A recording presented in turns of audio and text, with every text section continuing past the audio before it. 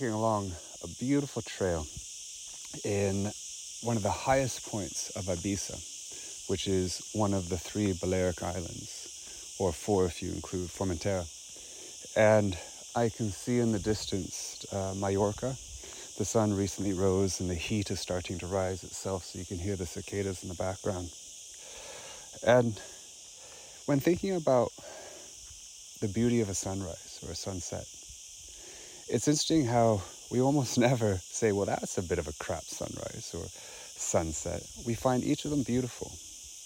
And the reason is because there are some situations that we choose not to adapt to.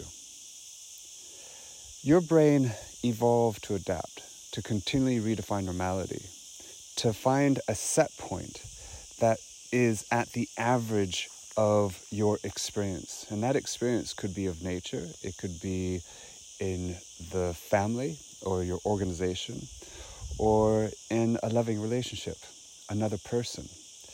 We typically set ourselves to the average of our experience. And your brain naturally does this, and there's a reason for it. It's because your brain wants to be able to detect change and difference. And so one of the best ways to do so is to set itself to the average so it can tell whether something goes up or down. But there's a cost to this, which is the adaptation is very much passive. In the next episode, you'll hear about a story of stepping into, for instance, the cinema, where you initially can't see anything, and eventually your eyes and your brain will adapt to the average illumination. Well, this is what we do all the time. So the question is not whether you will adapt, because you will. The question is much deeper than that. The question is whether you're going to put it the energy to decide the direction and the way in which you're going to adapt, to have agency in your adapting brain. Because it's only then that you can actually take agency in your life. So ask yourself, in this context that you're in, is this something I want to adapt to? And in your loving relationships, is this a person to whom I want to adapt? And what's more than that, maybe to choose not to adapt to them. Because maybe one of the reasons you're meeting them and being with them and spending time with them is because they are better than the typical person that you've engaged with before. And why not treat them like the sunrise? Why not treat them like the sunset? Not adapt to their average, which will enable you to continue to celebrate them and the relationship you're in. It's a choice you have. And we so often have more choices than we think in the way we engage in life. I hope you enjoy this episode.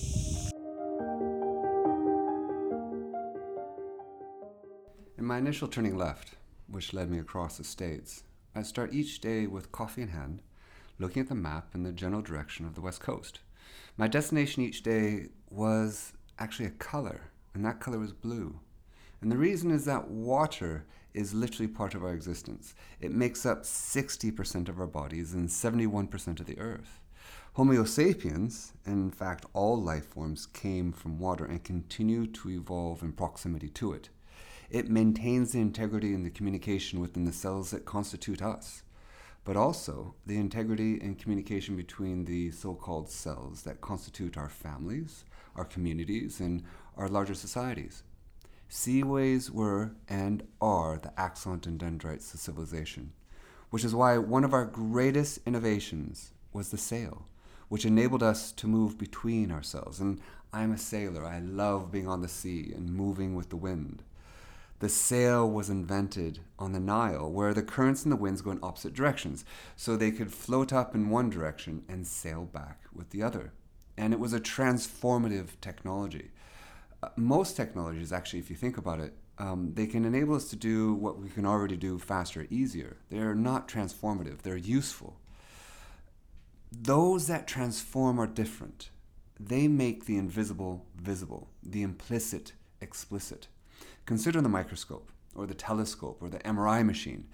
In fact, even the advent of the book, which itself was born out of one of the cleverest human inventions, which you might not be aware of, which was the space between words. It's remarkable that prior to the space between, language was actually written as one continuous string of letters, making reading really actually quite difficult. Which is one of the reasons why the Lab of Misfits celebrates in between, because it's the in between where meaning is created. Transformative inventions like these, like the sail or the MRI or the microscope, enabled us to see landscapes we never seen before, even light years away, or to interact with people we never knew existed who have radically different ideas of truth grounded in radically different lived experiences shaped by their foundational geographies. Or to see inside our bodies while still living, or even to travel in our minds, which is what a book enables you to do, to imagine experiences of what could be, which affect how you will perceive what is in the future. Each of these transformations challenges what we thought to be true already, and in doing so reveals the larger hidden unconscious self to the conscious one. Prior to the advent of the lens, for instance, our Earth was the center of the universe. After, it became a small blue dot moving on its own without intention through an expanding cosmos.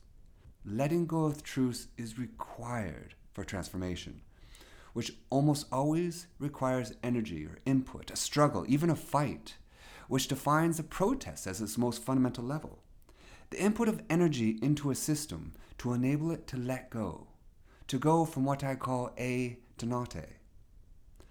What you see, what you know, and what you believe, each now of your life, is an emergent manifestation of the trial and error process of experience, which gave rise to the assumptions and biases that define you, that are encoded in your brain.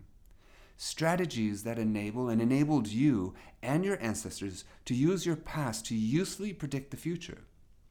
But most of your assumptions and biases are invisible to you, which is why when you adventure with openness into the wild beyond you, you will see what you thought to be a truth as actually a contextual truth.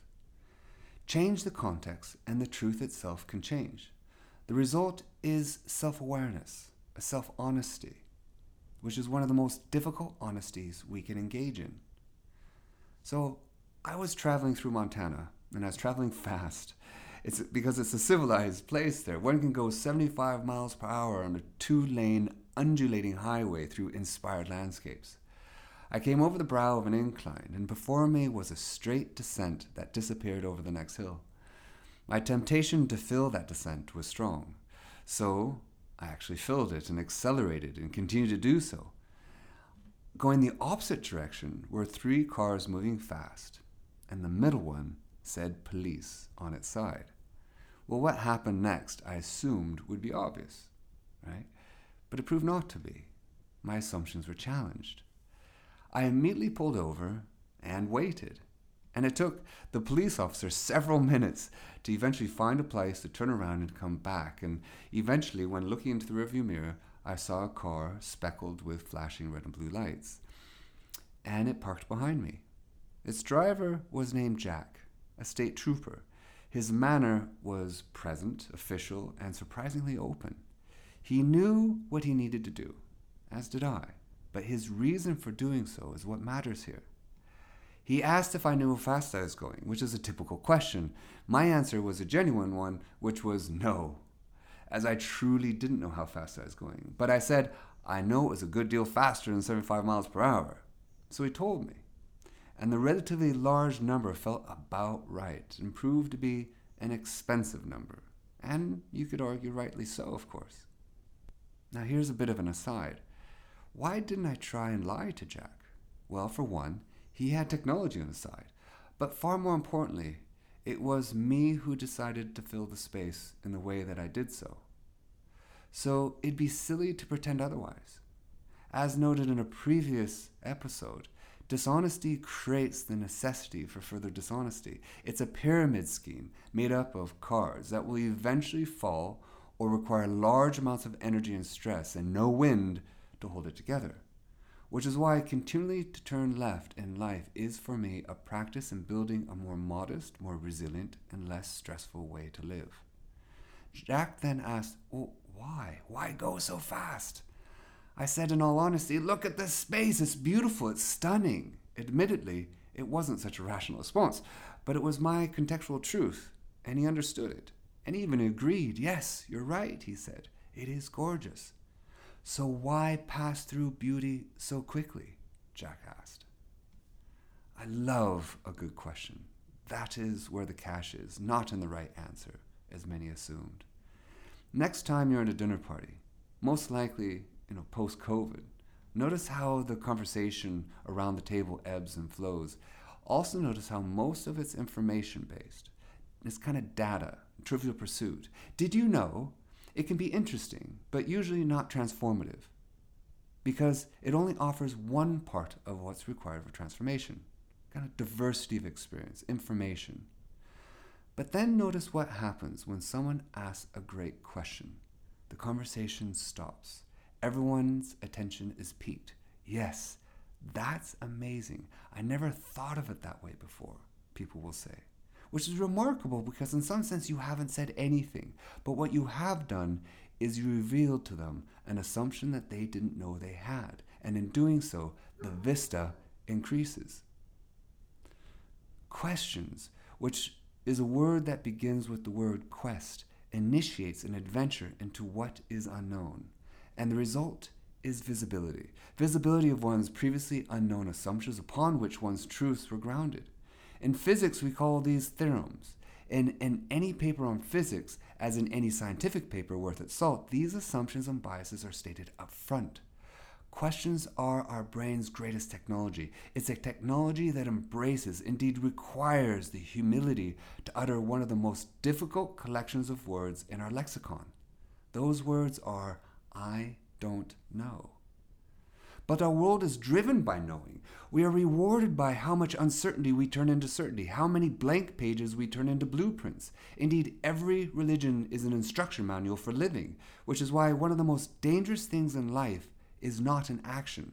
It is an upturned tonation in one's voice, since every revolution begins with doubt, begins with a question.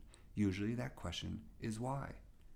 Jack's question was a brilliant one. It was simple, to the point, challenged my assumptions, for which I had no answer. His question revealed to me my biases of moving fast through beauty at the expense of clarity. It was also the manner in which he asked his question. He asked it not with the accusation, but being humble and curious. He wasn't being critical or condescending. Though had I been more defensive, I might have heard it this way. But having accepted that I was the cause of my own cost, I had nothing to defend. And he too felt this. The result was a 45-minute conversation on the side of a Montana road between strangers who were becoming companions in adventure, in travel. We talked about many things, including the nature of policing itself and leadership. He shared with me the difference between those, like himself, who are trying to serve and protect versus those who are to enforce.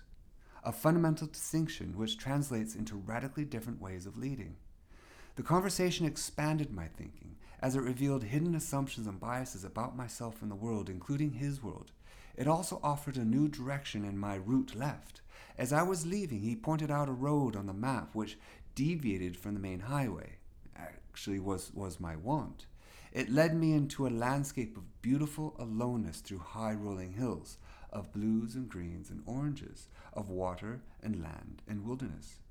While passing through, there was a moment when I felt the salt water of my eyes rolling down my face from the joy of a diminished ego that felt integrated with the landscape around, observed at a slightly slower speed than before, which is the moment of awe.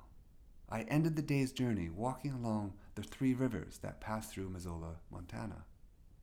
While driving along Jack's route, I reflected on our fortuitous meeting, one of many chance encounters on my way left turn across the states in the lead-up to a remarkably contentious election.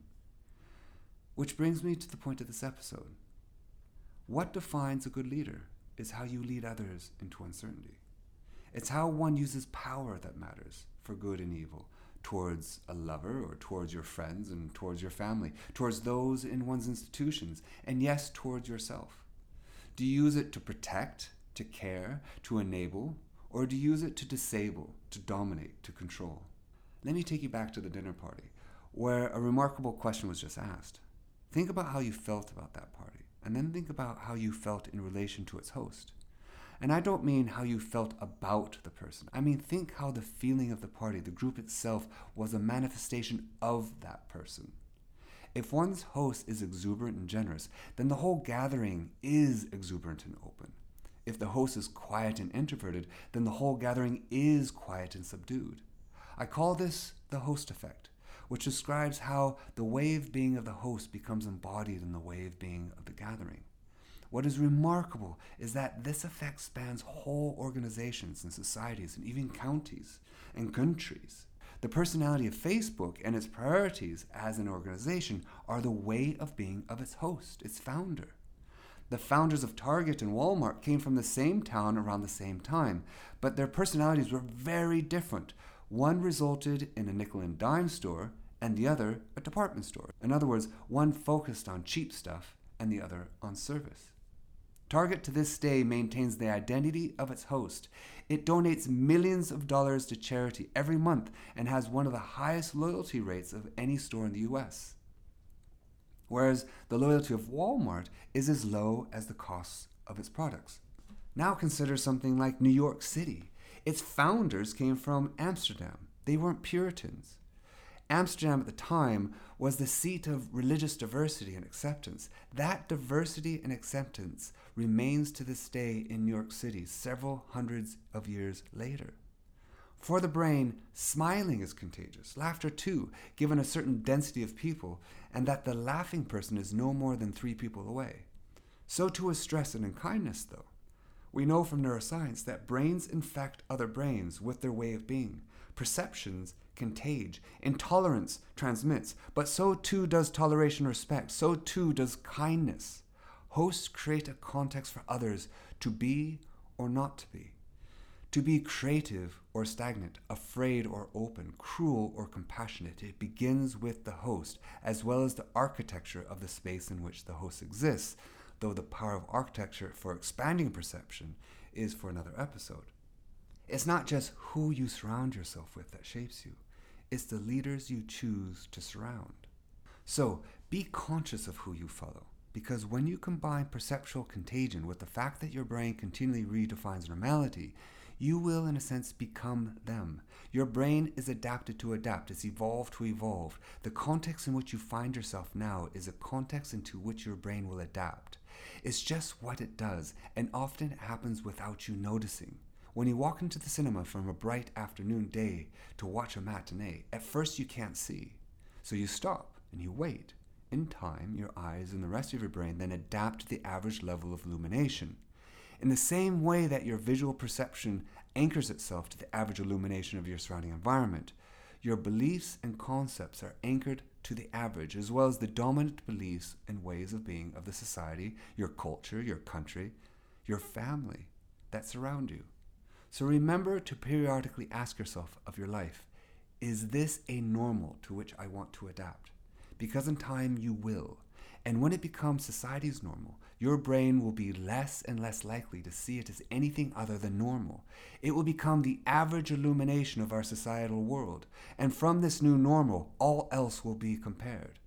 What is bad now was once good. Equally, what we perceive to be good now, example, kindness and integrity, can be perceived as weakness in the near future, if we so choose to let it. This is what is happening to you now in the US politics. Whether you're on the right or the left or top or bottom, you are and always have been experiencing the consequences of the host effect. The normal ways of being of your host, for better or for worse, have or will soon become your normal. The qualities and pathologies of your leader matter.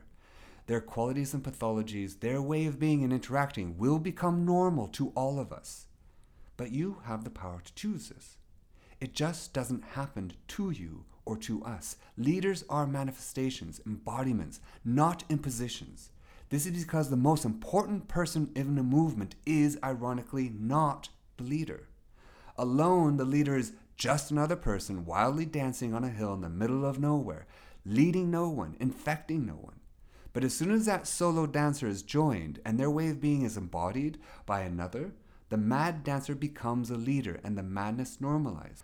which again can become a great thing if that madness is, for instance, toleration, compassion, as opposed to division and spite. There is no host without a party. Given its importance, is there any evidence-based way to choose, indeed to create leadership that is predicated on what we know about perception? The answer is yes. It comes back to Jack and the 3 rivers to which he led me. And here's a quote from the film A River Runs Through It. Eventually, all things merge into one, and a river runs through it. The river was cut by the world's greatest flood and runs over rocks from the basement of time. On some of the rocks are timeless raindrops. Under the rocks are the words, and some of the words are theirs. I am haunted by waters. I stayed next to many great rivers, lakes, and 2 oceans in my left turn across the U.S.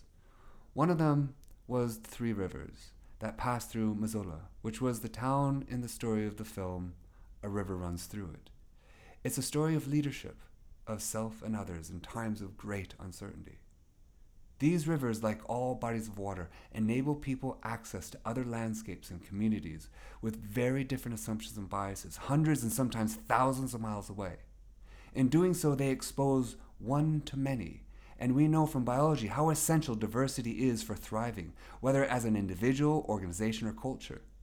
Indeed, diversity is the engine of evolution itself. However, what bodies of water also do, which is so often overlooked, is that they also integrate across that diversity.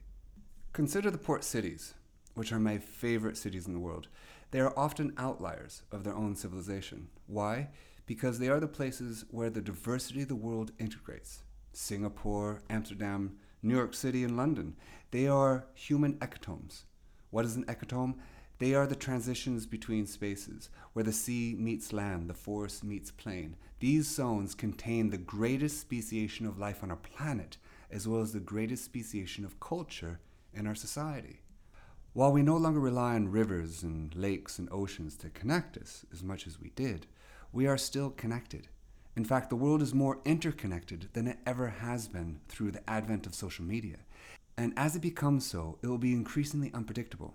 A consequence of self-determination, which I argue is the perceptual foundation for Boris Johnson's Brexit in the UK and Donald Trump's America First isolationism. The problem is, it literally cannot work. While we can control the interaction along waterways, we cannot apply the same strategies to the modern age. In such a world, the concept of leadership itself must change. Fortunately, evolution, as it almost invariably does, as it has been experimenting for billions of years, has given us a solution, a way of being in your brain that embodies 5 principles. The first, celebrate uncertainty, which encourages questions that spawn from the perspective of gain, not loss. 2, foster intrinsic motivation. To have the process of creativity be its own reward, which will enable persistence in the face of tremendous adversity. 3, be open to possibility. To encourage the diversity of experience that is the engine of change, from social changes to evolution itself. 4, collaborate. To find value, compassion in the diversity of a group and system, which expands its space of possibility, ideally combining naive with expert by finding integration across that diversity. And 5, act intentionally with criticality. Ultimately, to act with awareness, to engage constantly with the reason for why your cells have moved forward. We've talked about that reason in previous episode. Why do we call this way of being that embodies these 5 principles? We call it science. This is because science does not reduce to the scientific method. That is the craft of science. To be a good scientist is a way of being that defines how you engage in the world. What is more, the first of these 4 principles are those that we embody in play, which means that the way of being that evolution gave us to engage adaptively with an increasingly uncertain world is play with intention. Indeed, anything that is creative, including art, music, architecture, and leadership, are, I argue, play with intention. In other words, science, at least as I define it here. So how then can we select and create the leaders who will enable themselves and those who follow them to thrive in uncertainty? Well, it turns out that the success of any company is associated with only 3 real qualities: lead by example, admit mistakes, and see qualities in others. Well, why these 3 and how do they relate to play with intention? It's because leading by example is a leader who is trusted and who creates an ecology of trust. This is important since one can only play, explore, challenge, and feel agency within a space that is trusted. Number 2, admit mistakes creates an ecology that celebrates questions as the primary currency for innovation. This too is important since nothing interesting begins with knowing. It begins with not knowing. To see the qualities of others creates an ecology that enables not just diversity, but integration across that diversity, which is an inherent quality in the most adaptable natural systems that play. Which means the 3 qualities of successful leadership are the actual qualities that enable these 5 principles I spoke about previously, which are essential to be a good scientist, to be a good creator, to enable play with intention. In short, what defines a good leader is how she or he leads others into uncertainty, into the dark. Good leaders, powerful leaders, they empower. So coming back to our current socio-political world, ask yourself, irrespective of what side you're on, is the context in which we find ourselves the context you would like your brain to adapt to? And are the qualities of leaders the ones that you would like to be normal in the future, as they will become a way of being for which future perceptions will be created? But then also ask yourself whether you exhibit these qualities. Are you creating an ecology that expands or contracts those around you? Are you creating complicated silos which often require dishonesty, unreliability, and thus conflict within yourself and with others in order to maintain the assumptions and biases that you fear to doubt? Or does your way of being seek integrity and understanding through questions that take you out of you, away from the perpetual self-focus that we so often have, often motivated by the intention of personal enlightenment, and back out into nature, back out into the lives of others, from which you become a sandbar? It is being a sandbar for others that is ironically where true personal insight and expansion lives. Remember, leadership is not restricted to leaders of countries or institutions, nor is leadership a person. It's an embodiment of principles and ideals, a thing we become. And each of us leads within our larger families, our children, our friends, our romantic relationships. We lead those who rely upon us practically and emotionally. And each of us is simultaneously led by the very same family members, children, friends, and lovers. In other words, those who affect us emotionally and practically, including the different yous that are inside you. Asking these questions may initiate a quest that reveals assumptions that you didn't know you had or that you thought to be true already about you or your context. If that happens, what will you do then? As I've noted in a number of previous episodes in this series, you don't really reveal yourself when context is wonderful. You reveal and you create yourself when your context is difficult, since it's only in that conflict where you have true choice. Thus, it is losing the election where our current leadership will be revealed and is being revealed right now, which is why I will leave you with this last thought. In leadership, as in life, grace is a silent hero. Grace is silent but active. Grace is a practice, an exercise. Grace is hard. Harder still is knowing when we're not being graceful. Thank you for listening.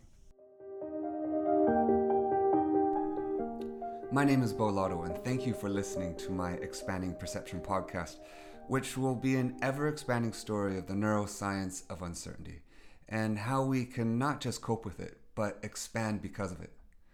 My aim in creating this podcast is really to try to help you increase your perceptual intelligence, which will give you the ability to make the decisions and take the actions that will foster a more loving, adaptable, and optimistic life in an increasingly uncertain world. My hope is that this podcast will help you in your journey to self-honesty, which is one of the hardest journeys we can take in our life, since it's a never-ending practice and might take you to places that you might want to avoid. But if you have the courage and compassion to go on this journey, you'll find that it's worth it, and it will create true authenticity in your way of being. A deeper consideration of many of the ideas in the Expanding Perception podcast can be found in my book, Deviate, the creative power of transforming your perception. You can also follow me and my Lab of Misfits on LinkedIn, Instagram, and Facebook. You can also take part in experiments on the Lab of Misfits website that we've designed just for you to help you better understand who you are. So thank you, and I hope you enjoy these episodes.